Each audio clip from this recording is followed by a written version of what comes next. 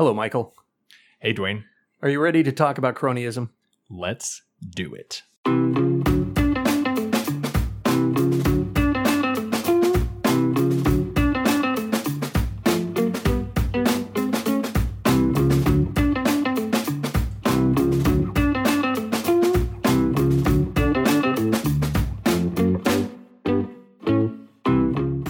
Hello and welcome to Top Priority, a production of the Americans for Prosperity Foundation's Grassroots Leadership Academy. I'm Dwayne Lester. Today's top priority is cronyism and was recorded on January 16th, 2020. Please allow the person helping us today to introduce themselves. Hey, I'm Michael Lambert, and I'm a policy analyst here with Americans for Prosperity, and I handle corporate welfare and cronyism and a lot of other fiscal issues that we work on here. Before we go too much farther, let's spend some time getting to know you. And if you don't mind, tell us a little bit, where you're from, how you got involved in this, why you like this issue so much. Sure. So I'm originally from Kentucky. I've lived in the Northern Virginia, D.C. area for about 5 years now. I've been with AFP for about 2.5 years. And I've loved every minute of it, particularly because I get to work on issues like this that deeply intersect with my personal principles and kind of my own world perspective. The reason this animates me so much personally and why I'm so thrilled to be able to work on it on a day-to-day basis is because this is the kind of stuff, it sounds counterintuitive. These are the issues that don't always get the headlines, right? They're not the super hot, sexy issues, topics of the day like immigration or criminal justice reform or trade sometimes these days, all of which are very important issues. But these are kind of the behind-the-scenes sort of issues that a lot of people don't necessarily consider or haven't even realized as an issue, not certainly at the federal level, but even all the way down to the state and local levels too. So it's something that I enjoy working on because I get to educate so many people on it and really kind of get them revved up for the fight that we're trying to engage in. Well, let's start with what cronyism actually is. How do you all define it? Sure. So in a nutshell, in one sentence, cronyism is the government picking winners and losers, right? So it's any time that the government inserts itself into a situation where voluntary exchange and free market signals are ostensibly supposed to be operating on their own, right? It's the government putting their finger on the scale, basically saying, we favor this business sometimes or this particular industry. And they don't always say this explicitly, but that necessarily means that we do not favor another business or another industry. And the undercurrent to all of this is that the taxpayer is the one either floating the bill or putting up significant financial risk should any of these programs not come to bear or they fail. Right. And sometimes they do come right out and say we don't favor these businesses. Yeah, that's absolutely true. They like to have those big ribbon cutting ceremonies, being able to say, because of all the tax money that we've infused into whatever program, we've been able to create X number of jobs, or we've been able to, this many number of warehouses or businesses have come to our state or what have you. So politicians and, lawmakers love to be able to have those kinds of events, but they are quick to run away when they don't pan out, which is very, very often the case. This sounds like it covers a lot of real estate. I mean, honestly, cronyism covers a lot of different subjects. So where do you want to start? Which one should we talk about first? Yeah, so that's one thing. That's one reason why I get so excited about this is because it's such a broad topic. It intersects with so many different policy areas that we work on here.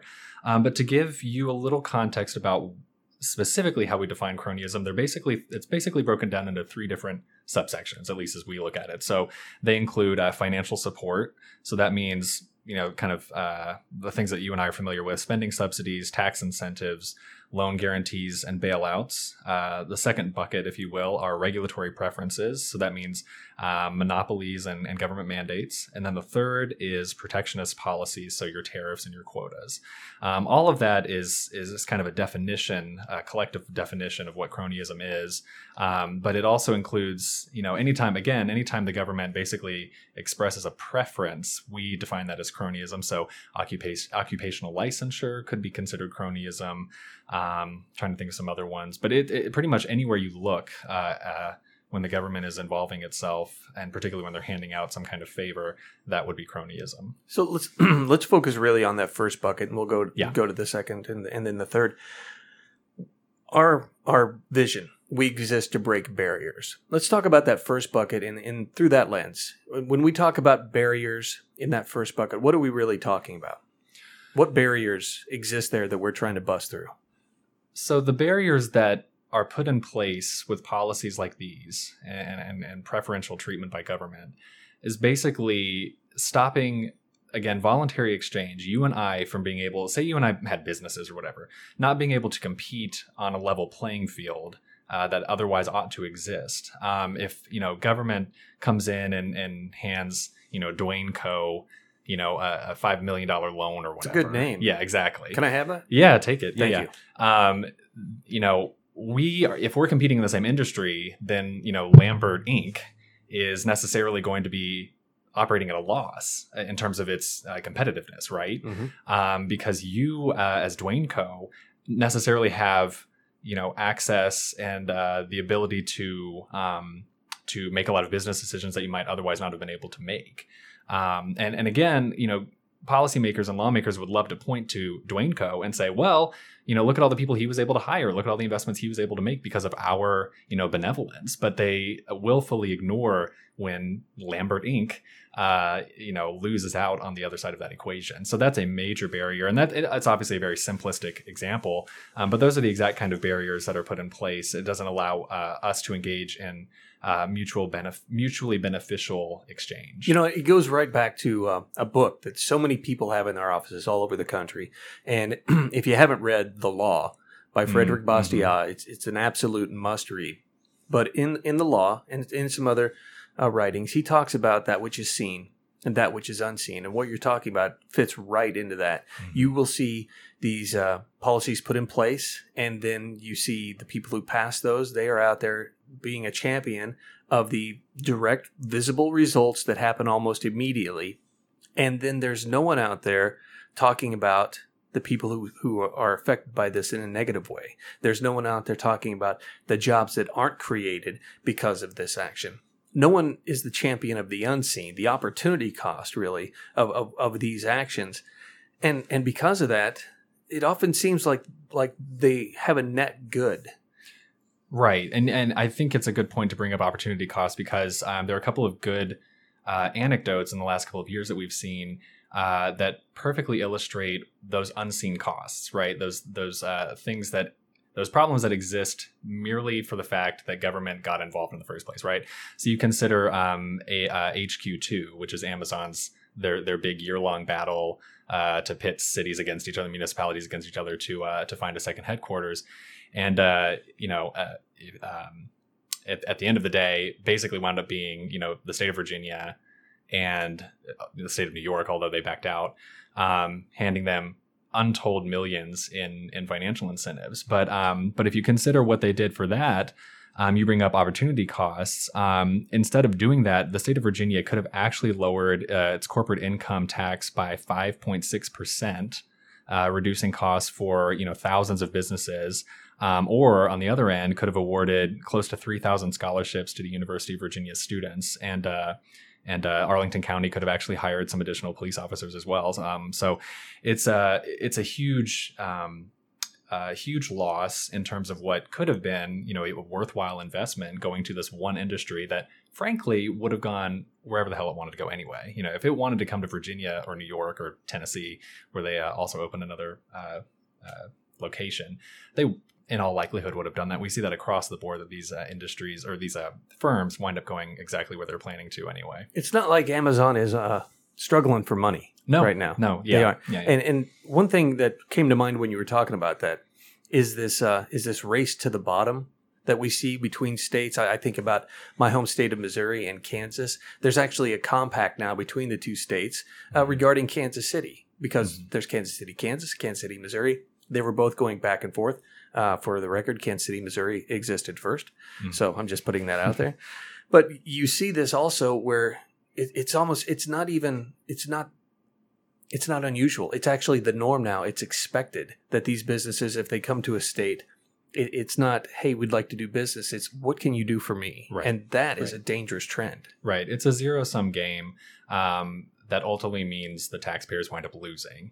And we can get into it later, but basically, these businesses are more than likely going to wind up going where they say they're going to go anyway. And the jobs that they claim that they're going to bring to bear usually don't come with them, or they are so temporary that they will exist for a very brief amount of time and then completely dissipate. And then on top of that, the economic incentive or the economic effects that they always claim are going to be, that will exist as a result of their coming into town almost are never as broad as they claim they're going to be. Would you put stadiums in this bucket? Yeah. So stadiums are a really good example, and something that we've had our eye on as a community for a long time. Because they are the poster child. They are a perfect example of the nefariousness of this kind of endeavor. So you have a professional sports team and or you have some consortium of businesses or communities in a given area saying, well, we need a football stadium or a soccer stadium or whatever it might be, baseball stadium, and they get together and they decide, well, here's what it's going to cost. And, we need the state or the city or whatever to put in X amount or the whole thing, whole kit and caboodle, whatever it might be. And, years will go by. It'll all be paid for by the taxpayers, or most of it anyway. And stadiums will arrive. And in some instances, the team won't even come with them. I forget off the top of my head, but we've had examples where the professional sports teams that were pledging to move to whatever city it might be as a result of this, of a stadium being put there, wind up going somewhere else. So all of that supposed revenue that would have otherwise, air quote, existed or been brought in is completely a non-starter at that point. Yeah, we see that in St. Louis right now. They have built a stadium for the Rams, and the Rams are no longer there, and they're still paying for the stadium. Yeah, exactly. Which was a big point of contention when they were asking for a new stadium, and you haven't even paid for the one you had before. Right. So there tends to be a little bit of almost needed an adult in the room. Mm-hmm. You didn't finish your dinner before, and you're not getting dessert kind of thing. Right. So what else, when you think about this one, let's review what bucket we're talking about again for those who are Sure. listening. So the main focus, again, cronyism intersects with a ton of public policy issues, but the main definition that we tend to work with on cronyism is financial support. So those are your tax incentives, your tax credits, your loan guarantees, your direct subsidies, and your bailouts. So that kind of direct exchange of tax cash, basically, is what we would consider kind of the main problem. What about all tax credits? I mean, I've had legislators tell me before, look, tax credits are good. It helps us support the good businesses out there. Yeah, so from our community perspective, we are extremely skeptical of tax credits in nearly every case. I don't want to say all cases because there are some instances where we will look at educational tax credits and some of the work that they do. I'm not an expert in that particular field, but tax credits in terms of using tax dollars or not penalizing businesses in taxes so that they behave a certain way is just as nefarious, because it's a control mechanism, right? I mean, it's basically the state saying, engage in X behavior and we won't penalize you as much as, the industry next door or whatever. And while that might not be a direct transfer of cash, I mean, it's just as bad on the back end because they're not having, their burden isn't as big come next tax season. So they have more to work with in their own firms. I, as much as anybody else, would want businesses to have as much capital as they rightfully earn. But if it means that taxpayers are getting screwed on the back end, then, you tell me why that's an appropriate deal as a taxpayer. Right. Tell us what bucket number 2 was again. We'll get into that. Sure. So another big area that we consider under cronyism is regulatory preferences. So again, those are monopolies and government mandates. And this is probably, despite the fact that in terms of cronyism, it's not like the biggest bucket that we consider, regulatory preference is probably the most pernicious problem just in scale, because you consider the tens, no exaggeration, tens of thousands and thousands and thousands of federal and state regulations that businesses must comply with.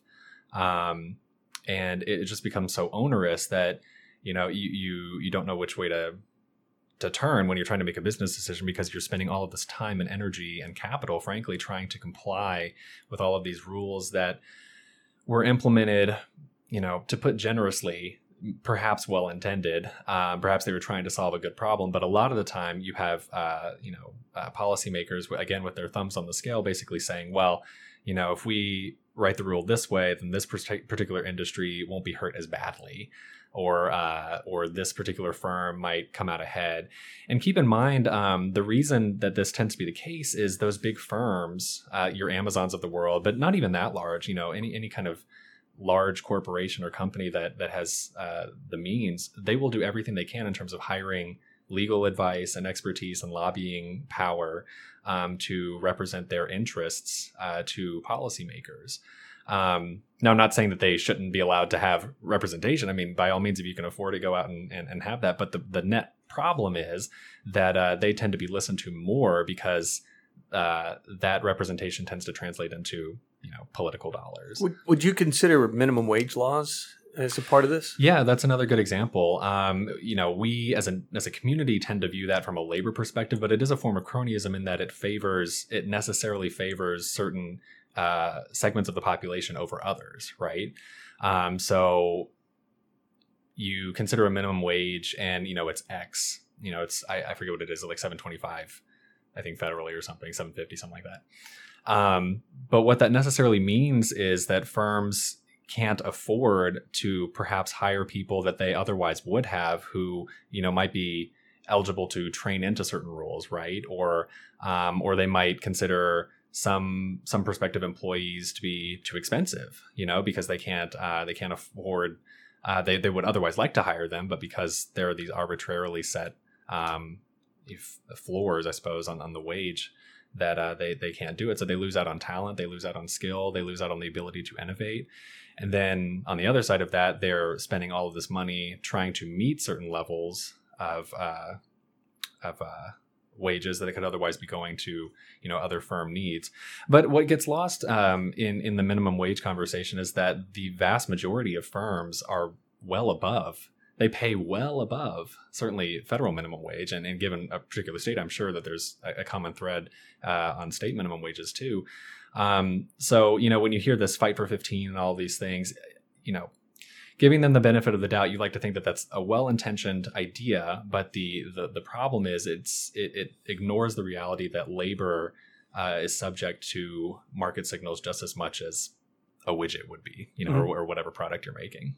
You also see, I don't know if it fits in the idea of cronyism. Please let me know if it does. But you also see businesses out there that can afford to pay their people more than the minimum wage, who are actually helping push that out there as a way to get rid of competition that can't. Yeah, you see that as well. And it goes back to my original point that you have a lot of these larger entities, these larger firms, and when they can, they will use regulation, in this case, the minimum wage, to squeeze out their smaller competitors, right? I wouldn't want to name names specifically, but there are tons of huge firms that everybody would recognize that are pretty public in doing this. Mm-hmm. They will absolutely lobby their state and local representatives and Congress to ramp it up as high as they can, because they know that they can suffer a blow to their wage increase in a way that your mom and pop smaller firms are never going to be able to. Let's dive into this third point with protectionism. Yeah, so those are your tariffs and your kind of trade policies. And this has obviously been in the news a lot lately. We've got a lot of tariffs on the table now, although as of, I suppose, this week or this month with the new trade, the phase 1 of the trade deal being signed, that it's moving in the right direction, but there's still a ton of bad tariffs on the books that are just hurting, just killing a lot of American industry. That in and of itself is a form of protectionism, right? I mean, it's a form of American protectionism, right? It's a form of saying, well, our firms, there's nothing wrong with having pride in your own your own country and your own businesses. But to the extent that you want to completely isolate yourself from the rest of the world is very mercantilist, right?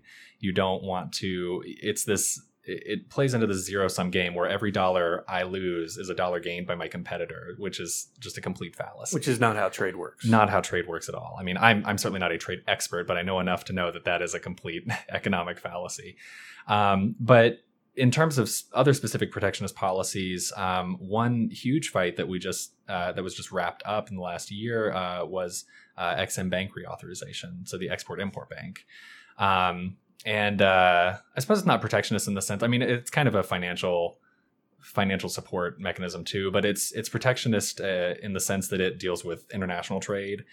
Let's talk about that for a bit, because that is something that was gone for a bit. Yeah, but now it's back. Let's talk about what it is and how it is clearly cronyism. Yeah. So the Export-Import Bank, in very simplistic terms, is basically a government agency that uses tax dollars to provide loan guarantees to businesses that export out of the country, right? They ship their goods, to countries all over the world. And it's an agency that's been around for nearly a century or so. But to your point, we had an interesting test case of the Export-Import Bank essentially not existing for about 4 or 5 years. And there are a whole lot of procedural reasons why that is. But the only important thing to note is basically their entire portfolio had a huge cap on it. So they were not allowed, they didn't have enough members on their board of directors to authorize these huge loan guarantees. I mean, like hundreds of millions of dollars. And where does this money come from? This is a private bank that's funding all this? Well, they will say that they don't use tax dollars, but that's playing fast and loose with the terms. But it's taxpayer revenue, tax revenue, essentially. But we have an interesting test case where we see for about 4 or 5 years that the Export-Import Bank basically they were still making deals, but they weren't able to make these massive gargantuan loan guarantees. And the excuse that you always hear about XM defenders is, well, we need it to stay competitive with the global market. And if we mess with it too much, if we reform it too much, then our edge on export trade will just completely diminish. But if you look at the numbers over that course of time where they had a cap on and they weren't able to do everything they wanted, they didn't have carte blanche to do everything, exports actually went up out of the United States. Our export balance sheet looked completely fine. In fact, it had improved. And certainly our competitive edge internationally was, if nothing else, it remained the same. It certainly wasn't diminished. So it kind of made moot this entire point that, well, XM is so necessary because all of our counterparts in countries all over the world, they all have an Export-Import Bank. So we need to have one too.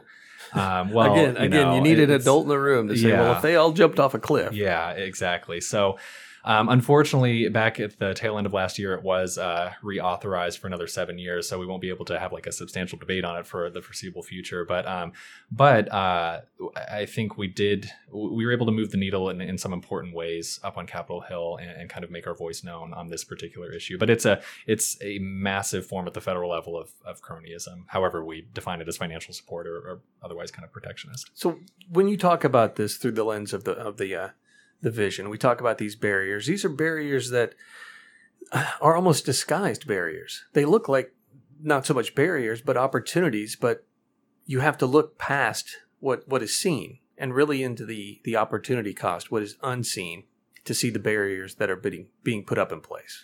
Right. And that's why I get really excited to work on this issue, because like those other policy issue areas that I mentioned earlier, CJR, immigration, or trade, even sometimes tax policy, you have a lot of tangible examples to say we reformed X. Here's the effect, or here's even the negative effect of what's going on. But with this, you're right. So much of it is unseen by virtue of the fact that you're able to point all of these quote unquote great things that your incentives were able to bring to bear, but at the same time completely ignoring all the things that didn't come to bear. I can't show somebody a job that never existed, right? So you have to kind of take on faith before you're familiar with kind of the inner workings of the issue, that while there might be a problem, I don't quite know what are we losing out on? And so it takes some getting used to, but that's why I enjoy working on the issue, because it's a chance to really educate more and more people. And to be frank, the more people I talk to about this, the more, you get, some heads turning, and it's like, well, what the hell? I had no idea that this was such a massive issue. I always, you hear all the time, at least I do. Well, I figured, government did XYZ with tax credits, and maybe they doled out a few subsidies here and there, but just to see the scale, to see people understand the exact scale and magnitude of it is very convincing. I'm glad that you brought up, you've got to really, you don't see them. And a lot of this, understanding this and talking about this, goes to a belief in the principles that make up the vision. When you start talking about what's going to happen, if we don't have this, then you start talking about things like spontaneous order, creative destruction. We don't know what's going to happen, but we know that if we look back at history, if we look at the most successful civilizations, they've relied on free people, free markets, and the principles that make up this vision to create the most good for the most people. And when you start having a government get involved, putting their thumb on the scale, favoring one over another, centrally planning an economy, you see more people getting hurt than people getting helped. It happens almost every time, and that's what we're seeing here. Sometimes you're right. You just have to say, look, we don't know what's going to happen, but we know from experience it's probably going to be a lot better than what we have now. Right. And, government favoritism, whether you call it cronyism, corporate welfare, protectionism, what have you, government favoritism is a corrupting force, right? Because it erodes your average person's sense in voluntary exchange. It distorts the free market. It distorts the idea that, I can trade with another person completely freely and on our own terms, right? And it's hard to play in that. It's hard to play in that sphere, to operate in that sphere rather, as an individual, as a business owner, when you have all of these people in back rooms with lobbyists and big money interests pulling the strings from behind you. The game is completely rigged before you've even sat down in front of the table, So it's really a question of being able to determine what is being lost. You brought up creative destruction, and I think that is absolutely crucial. Cronyism completely disregards that notion. I mean, it basically says we are the smartest people in the room, and we know what it's going to take to create value. But what they're really doing in quote unquote creating value is shutting the door, slamming the door in everybody else's faces behind them, or kicking the ladder. That's a better metaphor. Kicking the ladder out from under them.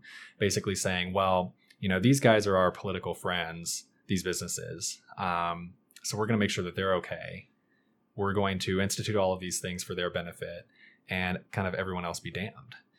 And I think that is an incredibly powerful message once it kind of hits home. Once you're able to bring home to people, the reason your taxes went up, or the reason you didn't get a tax rebate, or the reason you didn't get, or the reason, your local government wasn't able to do or didn't decide to do any number of things that would have actually produced something of value to the community.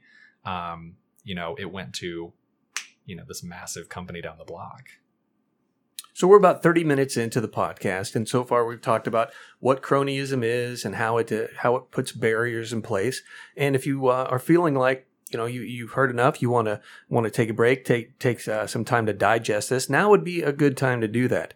Coming up in the next part of the podcast, we're going to be walking through cronyism as seen through the lens of the 4 mutually reinforcing principles. So that's what's coming up next. Again, now would be a good time to take a break if you need to really think about what we've covered so far. If you don't need a break, let's get right into that. So when you think about cronyism through the lens of a mutual benefit, how would you talk about cronyism through that lens? Sure. It completely disregards the notion of mutual benefit, right? It plays into this idea that free exchange is a zero-sum game, right? It's this notion that we can decide who's going to win in a situation and needs to win, and kind of leaves behind everybody else in its wake. That's one thing I really like about our vision in particular, not just because I work on cronyism, but because what gets so lost in today's conversation about so many government policies, we see a lot of collectivist sort of quasi-socialist ideas being thrown around a lot more these days. And what really animates me about our vision is the notion of mutual benefit, because it is so, it has such faith, I suppose, in the ability of people to engage with one another in good faith and on their own terms. And obviously there's a role for government in the sense that, it needs to facilitate and facilitate the protection of contracts, I suppose. But outside of that, it ought to have a very limited role. If a firm is going to fail because it didn't receive tax credits or a big subsidy or whatever, while that's unfortunate, that's creative destruction on a grand scale. Maybe that business owner will then learn, well, this didn't work. This is very unfortunate. Dust myself off, try something new, It also goes to the idea of innovation. When you think about innovation, you think about protectionism or cronyism, you think about mutual benefit. You have government out there propping up businesses, and because of that, they are not incentivized to be innovative. They're not incentivized to create new or better things as much as they would be if they were out on their own.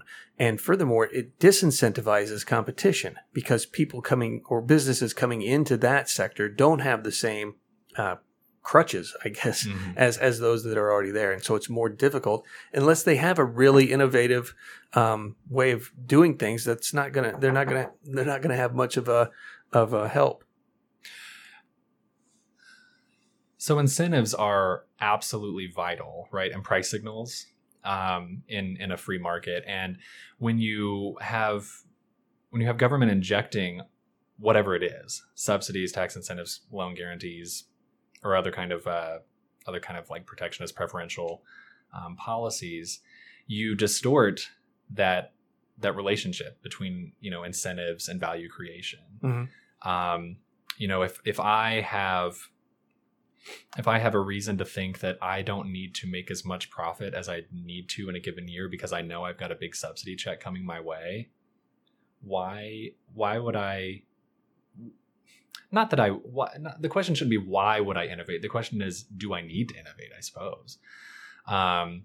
And furthermore, if I already know that I have a certain powerful entity supporting me, it insulates me from having to worry about my competition, right?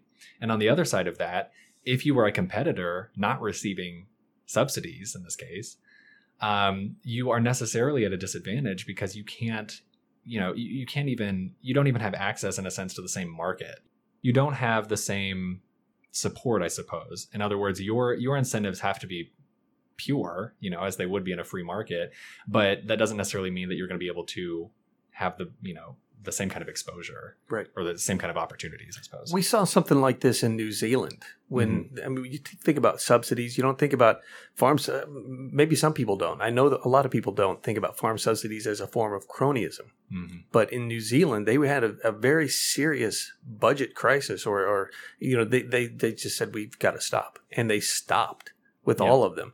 And what happened there was tons of innovation, tons of creative destruction.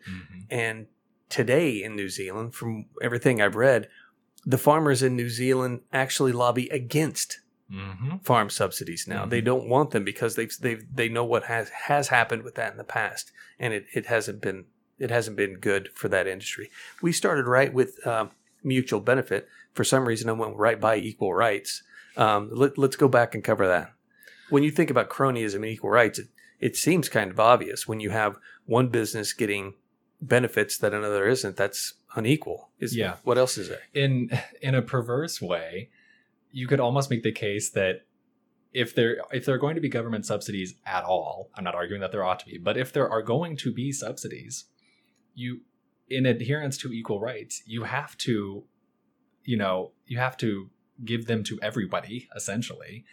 I'm not arguing that at all, but for the purposes of an equal rights conversation, it again is completely distortive because you are telling an industry or a firm that you have you are more equal, I suppose, than other firms who don't receive preference. No, it's right out of Animal Farm. Yeah. You know, some animals are more equal than others. Exactly. And you know, jumping off of your farm, your two farm references, I should say. Well, I'm from Missouri. Well, yeah. What we saw in New Zealand is a perfect example of the positive effects of reforming and decentralizing, in this case, farm subsidies, but subsidies generally. And to the extent we were able to kind of institute more of those kinds of reforms in the United States, I think it will be a lot healthier industry. The farm industry in particular is probably the most protected industry, maybe outside of like financial services, in the United States. And we've seen several bailouts in the last couple of years under the Trump administration, you know, to the tune of billions of dollars. It's kind of ironic, really, because they wouldn't be needing the bailouts in the first place were it not for the trade protectionism against China that was engaged in by the same administration. So it's kind of the circular logic that just goes on and on and on. Well, we need to bail them out of the same problem that we made. You know? No, that's not. It's not exclusive to this. Almost Sure. every, and I don't want to get into too far of a tangent, but often the laws we see proposed today are to fix the problems created by the laws we passed yesterday. Yeah. And what's interesting is what the stories I've read about these bailouts. The farmers they interview say, you know, we don't want bailouts. We just want a market. We want a market. Just get out of our way and let us have a market. Right. And last I looked, and then we can move off of farm subsidies because I still have PTSD from this debate a couple of years ago. But the last I looked, you know, you hear this talking point all the time. Well, you know, farmers their incomes are just completely depleted and they're, you know, at this lowest point. And again, that's kind of some fuzzy math because last I looked, I mean, their incomes in terms of household are some of the highest on average in the country. I mean, they're, you know, in terms of a household income, they're not hurting as much as they would like to believe. But I think to your point, a lot of them would rather just be left alone, which I think is the best policy ultimately. And while there might be some family farms or some farmers that are hurting, that is not exclusive to farming. That happens in every business. There are some who are succeeding. There are some who are not succeeding. Right. I mean, to your point about equal rights, why should farmers be more equal than others? You know, why, you know, if I have a struggling, I don't even know, comic book store. Yeah, something like that. Why shouldn't I receive something? You know, odds are there's probably a bailout out there somewhere for comic book stores, but man, probably. Who knows? So we've covered equal rights, mutual benefit. What about openness? How do you look at cronyism through openness? Sure. So this is something we haven't talked about in this session yet, but transparency is a majorly lacking point when it comes to cronyism. And it makes sense because states and the federal government, they aren't going to come out and say, hey, this program is corporate welfare. They don't label it like that. You know, it's always these, you know, very lofty, kind of nice sounding programs, you know, economic development, all that very nice, pleasant sounding things. But openness it's a stimulus, right? Yeah, exactly. But openness requires transparency, right? At least some level of operating on the same some sense of operating on the same level, right? You can't begin to reform cronyism. You can barely begin to study cronyism unless there is transparency into how states are spending their money, right? You know, where's the money coming from? It's mostly tax revenue, obviously. But where's it going? Why is it going there? And there has to be some mechanism that allows taxpayers to hold their policymakers and the lawmakers accountable, right? Because it's ultimately their money that is being taken and used for whatever reason that sounds good. So openness is a hugely important factor in all of this, because without it, you are completely in the dark. And finally, self-actualization. I mean, I see it. Maybe maybe my thinking on it is different than yours, but how do you look at this cronyism through self-actualization? Oh, I'm on the spot now. I want to say the right answer. Well, but the way I think about it is, I mean, the people who are out there who who are starting their businesses. This is probably a form of self-actualization for them. Sure. This is something they're passionate about. This is something they've wanted to do. It may have been a lifelong dream. And then they get out there and they find the competition is stacking the deck against them, one small regulation at a time, to the point where you can't start a business. It's not fiscally possible because you would have to make so much money or have to raise so much money that you can't. And now, when you're trying to move forward with your life, when you're trying to live your best life, government standing there saying, hey, we're here to help. Fill out all these forms, get all these licenses, pay all these fees, and pay all your people this amount of money, and you can play the same game that the people who've been here for 25 years stacking the deck against you are playing. Right. I think that's spot on. And it brings us back to the notion of barriers, right? Self-actualization is, in my viewing of it, it's the pursuit of of your human potential, right? As a person.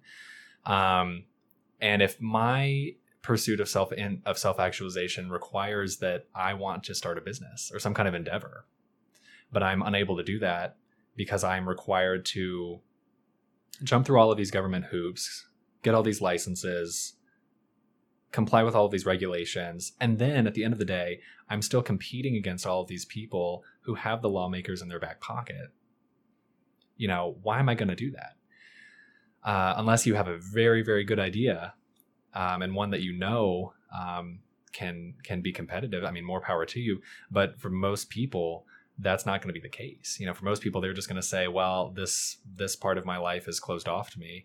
And I think that's fundamentally the biggest tragedy in all of this is so many, again, it's the unseen. How many businesses never opened?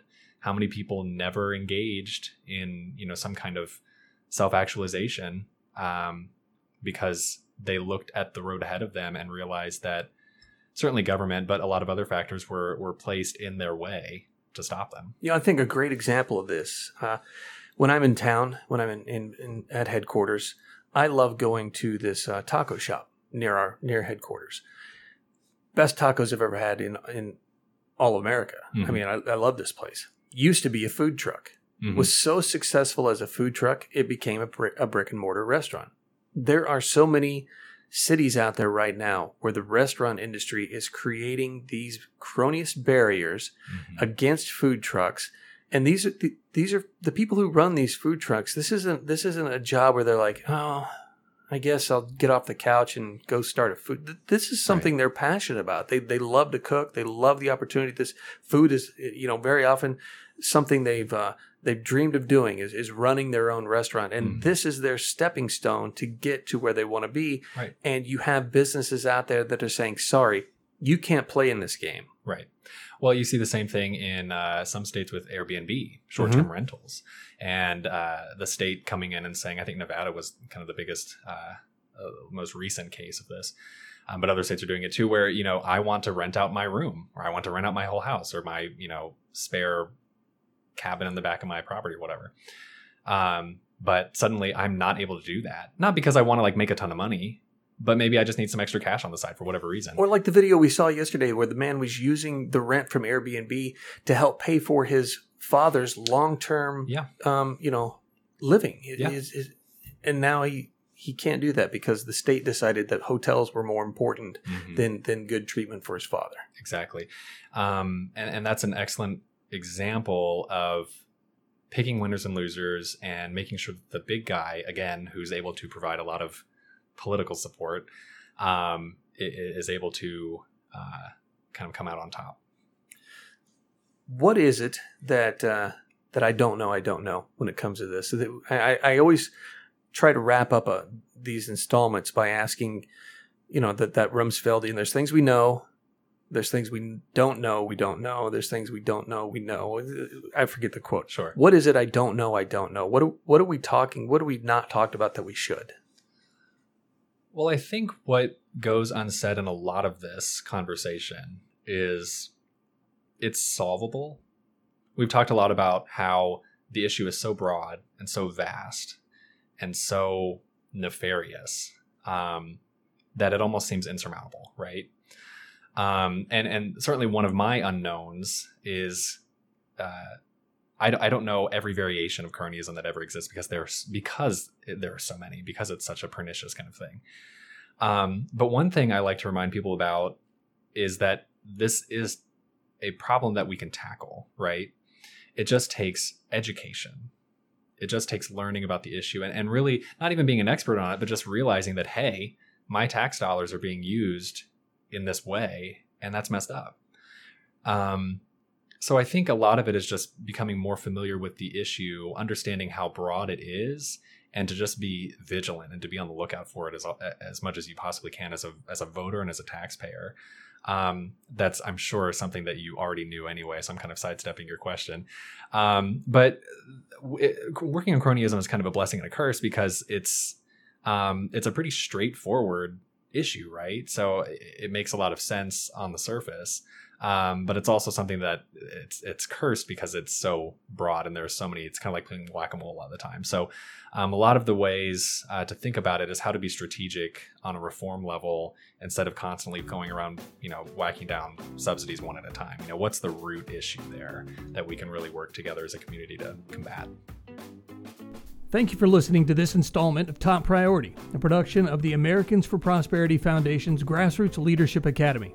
If you have any questions regarding today's top priority, please email them to me at toppriority@afphq.org. We'd love to answer them in an episode of Frequently Asked, a short podcast where we answer the most frequently asked questions regarding our priority initiatives. And if there's an aspect of today's priority that you want us to discuss further, let us know that too. Until next time, I'm Dwayne Lester, and thanks again for listening.